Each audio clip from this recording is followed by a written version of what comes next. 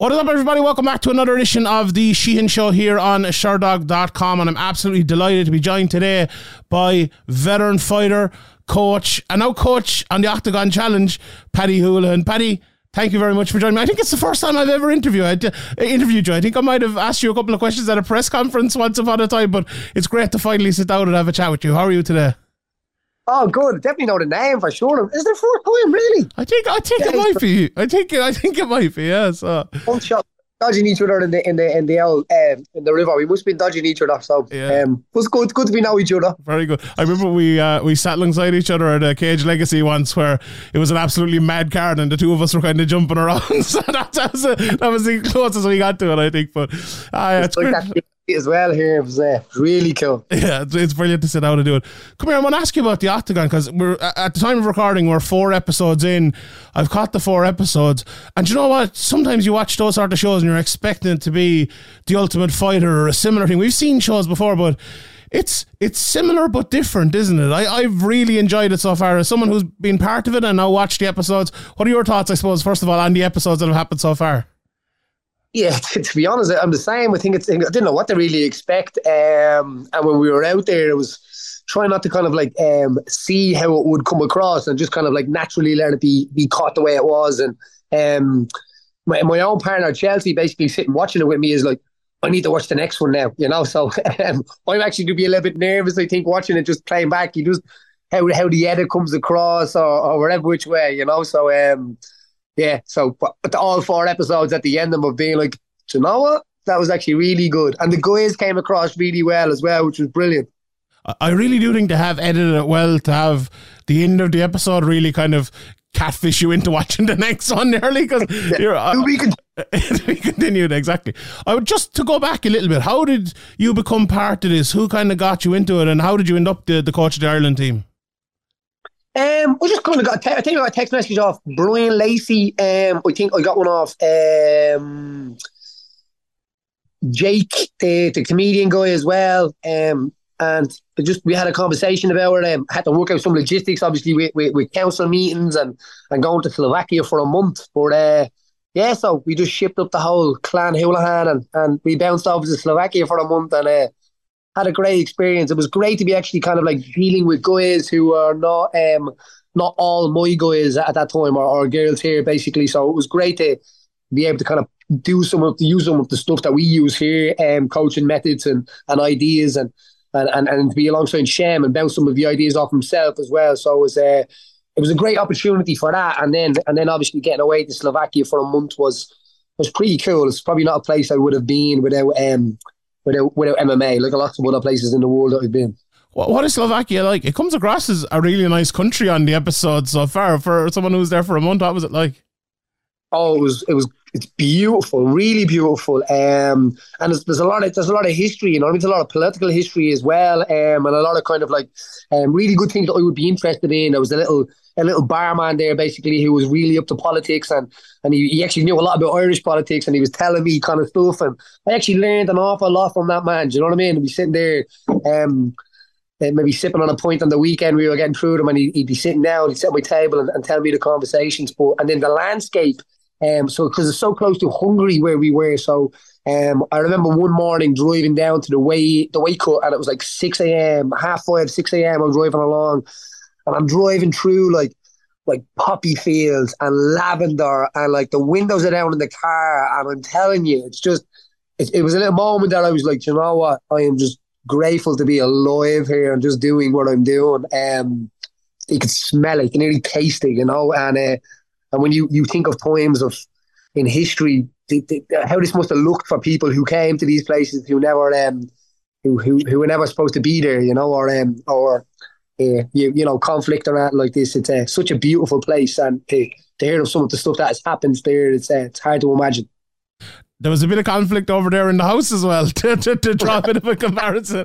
And I think Dennis was kind of leading a lot of it. What was he like to work as work with as a coach? I know we've obviously covered a few of Dennis fights and stuff on Severe MMA. He's obviously a talented guy, but in interviews and stuff, I think people kind of knew what he was going to be like. But he must have been a bit of a challenge for you to work with for a while, I suppose, to keep him on the straight and narrow. But no, he's actually a pleasure, to be honest. Dennis is a very intelligent guy, same idea with like kind of like I don't know, with business and politics, and he has an interest in that kind of stuff, so he has some kind of interesting conversations, and yeah, it was an absolute pleasure to work with. Listen, very coachable as well, in that way, and I think even if you watch his fight, you can see maybe in the fourth round he's a little bit, and he's looking away, and I'm like, stop, just focus. And then in the second round, he picks up a lot of what myself and Shem was saying, and he implements it. There's even at one time where I think I kind of like seen Hassan's eyes, and he just had that like kind of like I'm done look in his eyes, and I scream at Dennis like separate and strike, and he just separates and boom, boom, boom, and he drops him, and then yeah, it's just one of them moments where, as you were saying, like a Cage Legacy, it just grabs you the energy, and just it was pretty spectacular. But I'd say his back is sore because he's carrying a lot of the banter in that house. That's for sure. Definitely, 100%. But one thing that really came across to me, and I'm glad you said it there about the cornering. I think in one of the first fights, there was about 4 people just roaring all at the same time, and by the last couple of fights, it was different. It was more your voice, maybe Shem kind of coming in the background as well. And you could see it in that Dennis fight. In the first 2 fights, it'd take you to say Teep 15 times before he actually teeped him, but then by the end of it he was actually doing it, and I suppose that's the reason. But what did you acknowledge that as a problem? Because it looked to me like it was a problem early, that there was too many people roaring, and then later on in the show it was kind of just you, and there was you were obviously the lead voice with Shim behind you.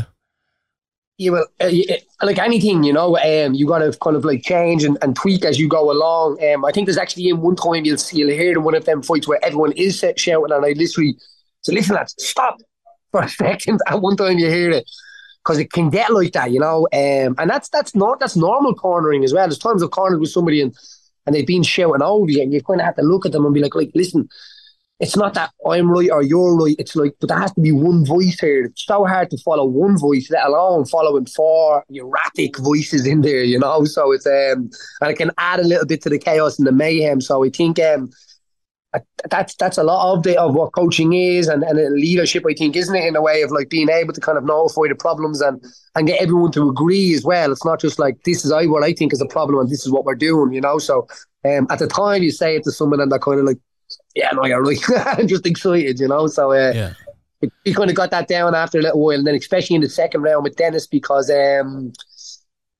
Hassan was going to come to fight. Everybody comes to fight, in a way. They've got hands, they've got legs, and they're going to swing them in your direction and try to take away your conscience, So you've got to be on the ball. You've got to be focused. And you cannot take anybody for granted in this sport, That's when you get humbled, and you deserve to get humbled. So Dennis was able to win that fight.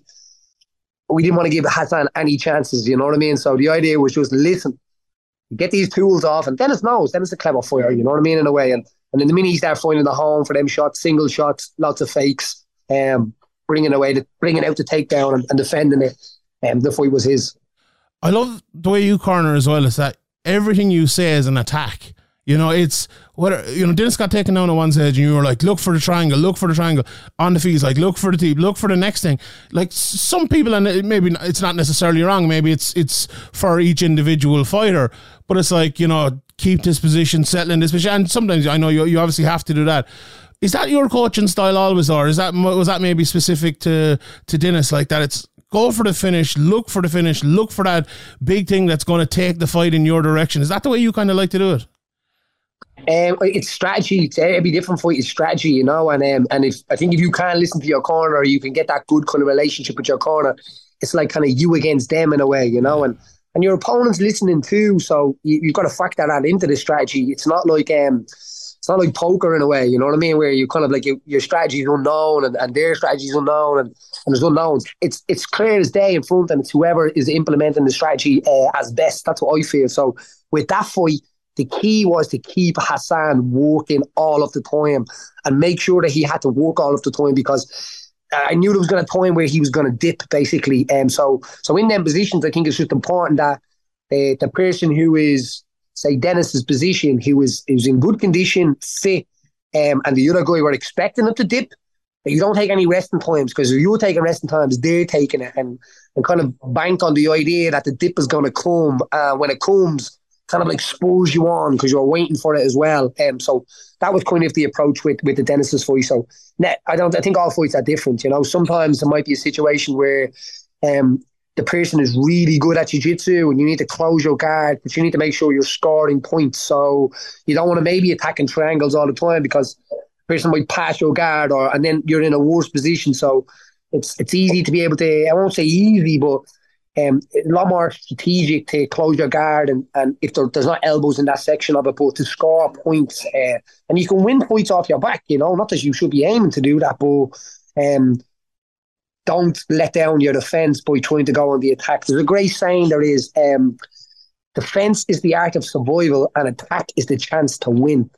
And I think it's a great policy for life in a way, you know. I like that. Love that. Oh, just on something you said there, jiu-jitsu has become like a big talking point recently in that there's less and less submissions at the top level, I suppose, all the time now. And I asked Mads Burnell about it there last week, and he was like saying modern jiu-jitsu just doesn't work for MMA, that it's gone too soft and they need to go back to the old kind of way of jiu-jitsu, and that if we want to start finishing fights again with jiu-jitsu, that's the way to do it, a more attacking, go for the submissions type of thing. What's your opinion as someone who's involved in jiu-jitsu and done jiu-jitsu matches yourself over the last few years and is coaching at the very highest level? Where do you see jiu-jitsu in MMA at the moment? I think a good thing I heard a while ago was that jiu-jitsu is a tool for fighting. So it's a skill for fighting in a way, basically. So you will get some guys who do MMA and have probably never competed in jiu-jitsu, but they will have to implement jiu-jitsu in probably the most stressful environment, which is with punches and elbows and different rules that are not inside the jiu-jitsu center. Then you will get guys who compete at really, really high level in jiu-jitsu, but they probably never experienced that really, like say, I don't know, someone like Gordon Ryan fighting maybe in an MMA fight, it changes. So I don't think there's any right and wrong in it. Chris Potter has a great saying, and it's street art and sport. Basically, sport being that the arena that you are entered into with the referee and the rules, and that changes everything. So you kind of agree to the rules and then kind of piss and moan about it. You get what I mean in a way. So if you're in MMA, you could get someone who's maybe like a really solid blue belt in half guard and is good at able to keep their posture and stay out submissions. An MMA guard, I call it. And they could be someone who was a higher level jiu-jitsu rank in them by being able to tire them out and punch them and stay still, you know. But then you get guys that have high level jiu-jitsu. Sometimes maybe it could be based around spider guard and gi attacks and maybe leg locks and stuff like. And I'm not saying leg locks are not good for MMA, but again, you have to have specific strategy on it, because if you look at we'll go way back to a fight, Paul Harris and Alan Belcher. Great fight. I don't know if you've seen or check it out. Alan Belcher stopped all of his attacks all the time, didn't he? All the leg locks. Really, really good breakdown of he actually got into the position, undid the positions, then started landing the shots, and then Paul Harris's thing kind of just fell apart. But what a great sport is. We could talk about this all day, you know. But jiu-jitsu will be my first love. I love jiu-jitsu, but I love fighting. And it's very interesting because, like, I don't know if you saw the Gary Tonin Tan Lee fight over in One Championship, where like Gary Tonin was on going for a leg lock. If he'd got it, he would have won the fight. But he got hit with a hammer fist and he loses the fight. So, you know, that is just what you said there. One guy went on the attack and he got glory because of it. The other guy went on attack and he almost got glory because of it. But I suppose that's the way the cookie crumbles. As you said, we could talk about that for about an hour. Maybe we'll do it another time.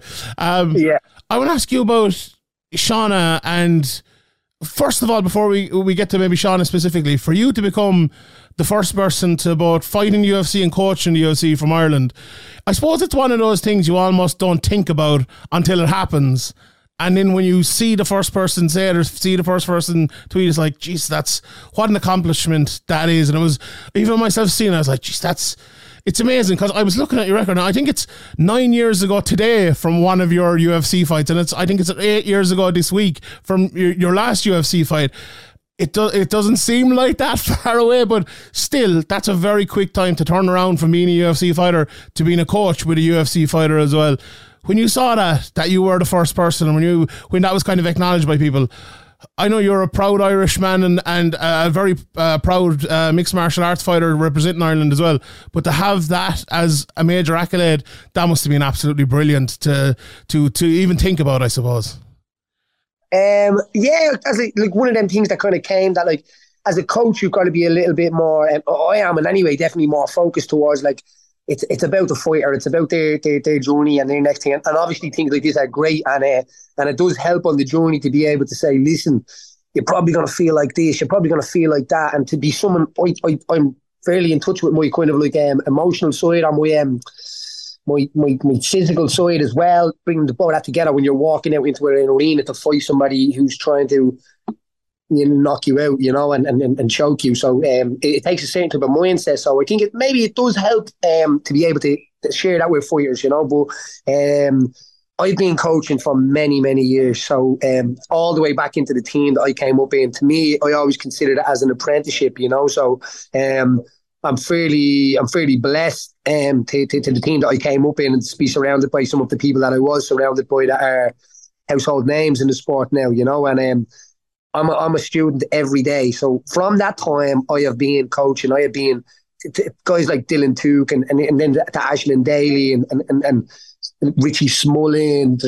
I've done corners for all of them guys, and I did it right then for to benefit them. But I learned in that process as well. So and then opening the Holohan martial arts here now this was always a dream of mine to bring and make a community within my community, basically. Because what martial arts done for me is what I wanted to do for what I've seen it can do, and what I wanted to do for other people is I've created this. Actually, the Coach Shem, basically the assistant coach on Oktagon with me, he had a little video out there. If you don't get to see it, you should see it. It's incredible. It's really inspiring. And when he says something about it, basically, he kind of describes what I'm doing here and saying like, this is what I want to do when he's finished. And it's great to see that, because that's what we need. We need really good male and female role models in our communities, and people who ain't swallowing bullshit. You know what I mean? And just able to kind of see the wood from the trees, if you must, and not be afraid to stand there and say what is so, And we need more of that in our community. So that's what I'm proud to be the head coach here and do that. And then to work with Shauna she's an incredible human being. She's so motivated. MMA is still a different sport from what she would have been used to coming up all her life. So I think she's still making some transitions there, not just in the skill wise, but sometimes in the way MMA is. Like Shauna wants to fight every single weekend, So, and she would too, twice on a night, because that's what she's been doing for her whole life. So, one of the hardest things is trying to explain to her that, like, it is a little bit harder to get matched in MMA, and you have to be a little bit more patient in what you're waiting on fights and stuff. And now that she's in the UFC, I think a lot of the fights will be judged a little bit more on like where the show is going to be, where the circus is in town that week, like so Manchester, London, Dublin, of course, So depending on where the shows is, I think that's when the shouts for fights and stuff like that's going to come, and I'm looking forward to seeing her getting back in there and righting our wrongs. You know what I mean? Because no better person. I'll pop back to Sean in a second, but I have to ask you about the gym, because ever since the days of the 10,000 hours documentary that Graham and the lads over in Severe made it, and to the work you've done in the community, you've always been a community driven guy. For you to have, say, someone in the UFC, obviously, as you have at the moment, but also a community-driven gym, that must be tough, because, like, they're almost... It's almost an opposite, that you almost need to be selfish. You almost need to put everything into fighters that are going to reach the top level, yet you still want it to be a community gym. Plus, the pandemic just went where it was very tough. People weren't allowed to go to the gym and all of that. And I suppose maybe that politics thing is a discussion for another day. But like the financial part, the physical part itself of actually doing it in the way you want to do it. Have you found that an easy thing, or have you found it a tough thing? I'm so blessed to have such a great team here. That's there's no secret in that, Sean. My partner Chelsea is an incredible part of what I do as well. So a lot of the stuff through COVID and I don't know, like figuring out how we were going to make it and all this kind of stuff would have been down to her helping me as well. So I definitely have to give credit to her. And then And then one of my best friends, basically, who I started on the same day, is like the kids coordinator here in the gym. So we have a kids program, development program that goes from 4 years of age all the way up to 13 years of age. Then they pass over to the teens program, which is my own, basically, and then the idea of that links into the adult. Now I want to go to the UFC, basically. So I've had some kids here that are like, we're open 6 years. So if they started with me at 14, 15 years of age, they're coming to 20 years of age and they have been training with me for 6 years, but they weren't training in a place where it's like, right, you got to do it. You got to make it. They were training in like fun, understanding, collecting the skills, breaking it down into like jigsaw pieces rather than like, you've got to be bleeding sweat. You've got to, this kind of stuff. Because it's very, very easy to lose the love when it gets really, really competitive. And if you see the fighters that are really good fighters, they love it. They still love it. Like you see Conor training and like some people will get half of the money, even a quarter of the money that Conor has, and they will stop. So what gets us there, and like someone like Conor, what keeps us there? It keeps us moving. It keeps us going. So, I feel if you open a professional gym in a way, you can end up with a lot of Madonnas, you know what I mean? a lot of people drinking from the same well, and then when it comes to being a professional fighter, you're trying to provide for your family. It's not an easy place to withdraw, basically, sponsors and fights and winning them fights and getting both your purses and then invest in that, all of that. So what I try to do here is trying to teach how to make it, how it actually can work for you. So you could be a fighter in the gym, and then you could be interested in coaching. And I'll tell you to make sure that you're maybe doing your coaching search now and focusing a little bit on coaching and understanding that I don't want my guys to just be living week to week on basically privates and stuff like that where they don't know what's coming down the hill. So we're trying to set some stuff up in the colleges basically here. We're very close to, there's a Talent University across the road and some of the national schools, and creating basically projects in them schools where I'm good. I'm already so busy with what I do in the council and stuff. We're just creating some of these projects and bringing some of the guys with me and then shadowing me and then basically be able to kind of create their own path or understanding. And the most important part, giving back to the sport of it all. So I think community gyms and that sense of understanding, like someone comes to my desk and I know their name and we know each other, I think that's important rather than it just being a kind of like, I don't know, a ladder that everybody's trying to get to, because not everyone's the same and not everyone wants to be in the UFC. Some people like coming into a factory-based gym on a bleeding Friday and having a few spars, in a nice way. And it's a way of exercising your demons, and then you go to work and you make a lot of money on a Monday selling pigeons or something, So that's the way to do it. Right, let's back to Shauna for a second. I'm looking at her record here, right? She made her professional debut in 2022 and she fought in the UFC in 2023. That must, as someone who, loves to build people up and build them up slowly, it was great. Obviously, she got the opportunity to go to the UFC, but was there any thought of like, this is a bit too quick? And I know she's brilliantly talented and she'd won all her fights and everything like that, but was to jump straight to the very top, I suppose, before we get to anything else, what was your thought at that stage? Was there any thought to turning it down? At that time, basically, trying to find Shauna a fight, a 115 fight outside the UFC or outside any of the promotions that these fighters were signed to, because at 115, people have to realise that if you're a 2-0, you're a female fighter, and you're 115, you're 2-0, 3-0, there's a good chance you're now signed to a show like, could be Aries, it could be Combat, it could be Invicta. So to get single fights without having to sign a contract for a different show was very hard, you know what I mean? And then the idea of, say, the Invicta show. Invicta is a great show. Shannon's a really good person to deal with and stuff like that. And I'd been there 10 years ago myself with Ashlyn Daly. So it was kind of like that kind of linking Shauna in, that she had 2 fights there. But if Shauna hadn't have made the move to the UFC, she probably wouldn't have fought since her last fight in Invicta. So think of it. I think Invicta have a show in Boston now. Basically, Danny Nealon's defending the title there. it would not make sense for Shauna to be hanging on that long for a fight. So she had a fight in between that, and then she's waiting on her next assignment from the UFC.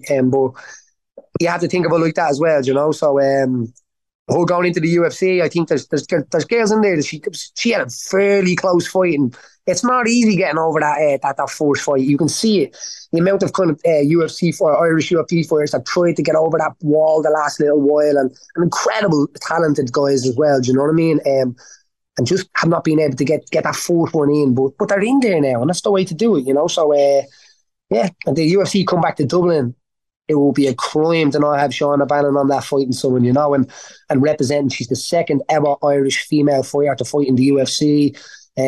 What a banner that is. Like, think about the amount of people that live here in Ireland and of all of the things that people have done in martial arts and MMA and stuff like that.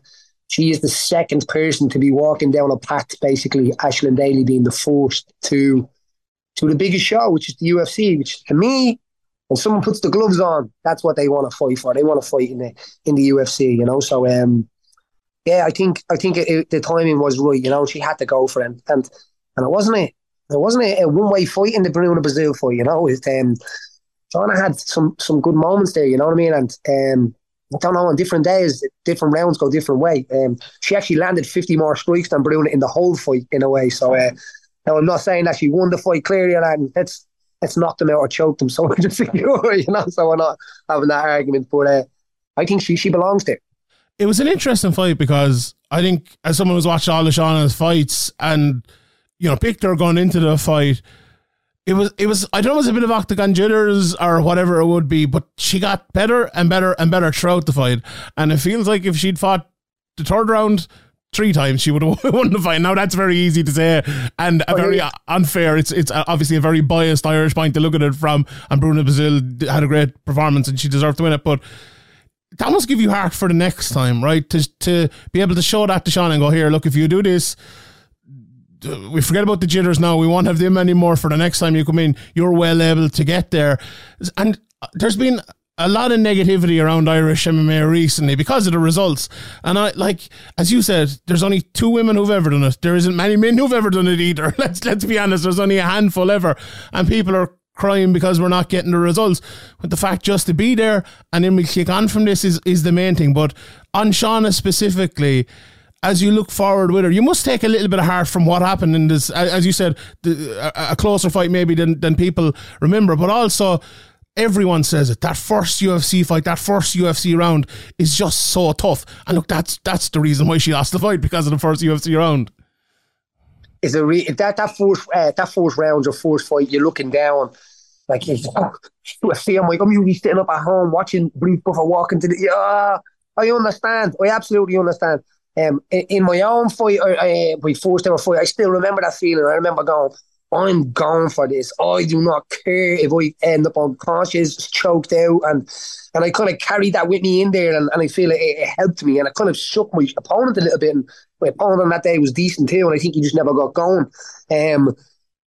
So what I think happens here, and it's not just Shauna specific here, basically, but there's times I've done this, a lot of times when I've been coaching and I've said to somebody, listen, and they mightn't even be down 2 rounds. They might be down, it might be close 1-1 in a way.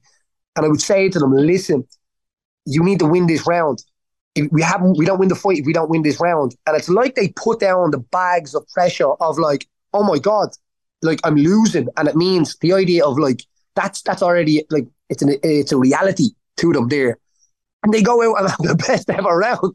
And they go and perform. And we had a guy one time, he lost 2 rounds. Marix, his name is, and he lost the first 2 minutes of the thing.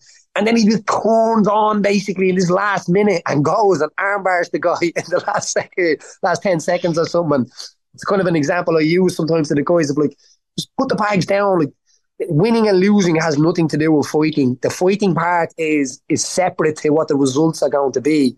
We've seen some terrible results, even though someone has fought really well and they didn't win or they lost or whatever. But the performance and going out there, that's what I think fighters should be concentrating on, performing and doing your thing. And everybody is dangerous. Everybody at this level is going to come across and try and hit you. And it's when the dip happens, basically, that the true fighting comes through, you know. So, yeah, and on the day, Bruno was big on the day. I didn't expect Bruno to be that big. I don't know how she got that big on the day, but she was big on the day. You know, not that that came into the thing of the fight, but definitely landing shots. And as time goes on in the rounds, it has its effect, you know. But yeah, so psychological. It's a mad game. Shauna, you mentioned her background, and obviously coming from that kickboxing, taekwondo type of background. When you get a fighter like that who has that background, is it almost tougher than having someone who has a blank canvas to actually make them an MMA fighter? Or obviously, you know, maybe in the striking realm it isn't, maybe in the jiu-jitsu and the wrestling realm it is. But what is the kind of the process from getting a fighter like that who's obviously talented in one discipline to have them in the UFC? Now, that's a long-winded answer there that could take 2 hours, but maybe have the cliff notes, maybe. I'll shorten it down for you. It's called 0 point of knowledge, basically. A coach that trains with he doesn't do MMA, but does jiu-jitsu, but the idea of it is 0 point of knowledge. So if somebody comes in here, 16 years of age, I've never trained before, they're athletic, they probably, I don't know, done some maybe football or hurling or Gaelic football or something, and they just listen to me. They don't really have an opinion, basically, on what it is. Now, and I don't want to sound like that people shouldn't have an opinion. Everyone should absolutely have an opinion. But the knowledge base is basically MMA should be the opinion, you know. Like, so in a little few years, if this 16-year-old comes back to me at 20 and goes, I was looking at this guy and he does it this way. And I'm like, yeah, that's good. Do that, you know. It's kind of coming from a place of understanding. Regarding other sports and merging them in MMA, just from what I've seen over the years and stuff like that, is that not everything just fits. Everything needs to be kind of like chipped and chopped and tailor-made a little bit, you know. So boxing doesn't just transfer straight into MMA, and jiu-jitsu doesn't just transfer straight into MMA. You can't sit up and guard in MMA and play like posture in MMA. You've got to adapt the chest to chest, elbows on the inside kind of position. Kickboxing, you blitz. Although you can blitz, like say Shauna has a really good blitz and really extensive kickboxing record. When she came here the first time, she would blitz and then be taken down, or blitz and then be taken down. And I remember, shit, what's happening, you know? And to watch her coming through this and all was incredible, you know. So it's very hard to put a white belt on, basically, after being at the top of your sport, you know. So it can be a little bit tricky, you know. I think wrestling is probably the biggest transfer that transfers straight to MMA. But then you start adding in like guillotine chokes and stuff like that, and then you've got to shave wrestling then, because what I say, if you can't take a wrestler down, let them take you down and sweep them. That's kind of, it's a jiu-jitsu wrestling, but in that way. But yeah, I find if you're wrestling with high level wrestling guys, they take you down, but you can choke them and catch them in guillotines and stuff like that. And we had a guy here that's on the Moldovan wrestling team, basically, and solid brick wall he was, and he'd fly you through the air, but he would be guillotined by the time we got to the end, you know. So it doesn't all transfer. So 0 point of knowledge for people who don't have a big extensive martial arts background, and then the idea of understanding and debating and discussing with an athlete who has, and then coming to a reasoning why we do it this way, why we do it that way. And then some people, they just don't want to listen to you. You're here to hold the water. It's like, and I say to these guys, I'm not that guy. Yeah, so if you need someone to hold your water, bring your brother. I love it. A last couple of questions, Paddy. I really appreciate time.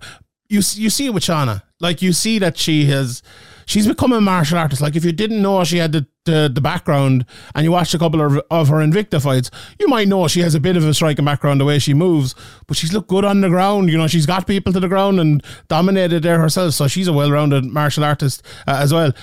The last thing I really want to ask you, and you've kind of said it already in terms of you have to kind of wait for the UFC, but ideally for you, when would you like to see Shauna back there? Is there any talk of when she might be back in there? Well, there's a December show. I think that's in Vegas. Well, Vegas is kind of like the west side. Am I right in saying the west side, basically? I always get them mixed up. Well, Vegas is not California and all. Think of Tupac and all. California, west side. It's the west side. That's right. Yeah.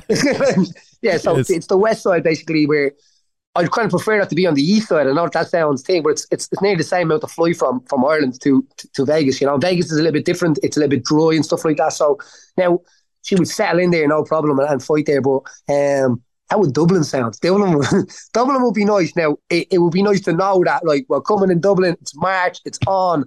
That's it, and I'm pretty sure Shauna would like that as well. So we're waiting to see the calendar and see what kind of basically the geography of where they're going to be and stuff like that, and what makes sense. So and until then, Shauna's just staying sharp or working on a little bit of stuff over the last little while. You know what I mean? She's been away. She's been doing some stuff in Thailand as well. And I think this little break is good for her as well, because she's been on for so long and she's so hard to turn off and just be like, just sit down and have a seat and have a rest for about. So it's great to see that she's having a little bit of downtime this time, but she's still training really, really hard. But she doesn't obviously have an opponent in the minds just yet. So so it's good to get that time as well. So what do they say? Prepare when you're in times of peace, and in times of in times of peace you prepare for war, and in war you prepare for peace, or whatever it is. So that's kind of where we're at now. Lovely. I can't wait for it. And I think, look, someone I think it was Paul Hughes I was talking to last week, and he said few people lost recently, the Irish fighters, but what's it going to be like when they all get to Dublin and win? It's going to quickly turn around. So I think that could be the case for Shauna and Kiefer and a few more of them as well who get in there, and I think we'd all be delighted to see that. Paddy, thank you very much for your time. People out there, if you're watching this, you want to check out the Oktagon Challenge, it's on over on YouTube. It's all free on YouTube, so check it out over there. Paddy's one of the coaches on that, and a bit of light relief as well, saying thank God I'm not in this house and everything. Absolutely brilliant. I love I just want to say a quick thank you to Pavel and Andre and Brian Lacey and the guys over there, and all the Irish lads on the Irish team, and obviously Shem, the assistant coach with me there and stuff like that. And you did incredible work over there, and you should be so proud of how you came across representing the flag. And it was an absolute honour to lead you guys behind that flag, you know, and the camaraderie I think you see, it just seeps through the screen, you know, and that was real. That wasn't made, you know what I mean? That was just created. So get comfortable, settle in, and just take over. Paddy, thanks very much for the time. Really appreciate it. Thank you, Sean.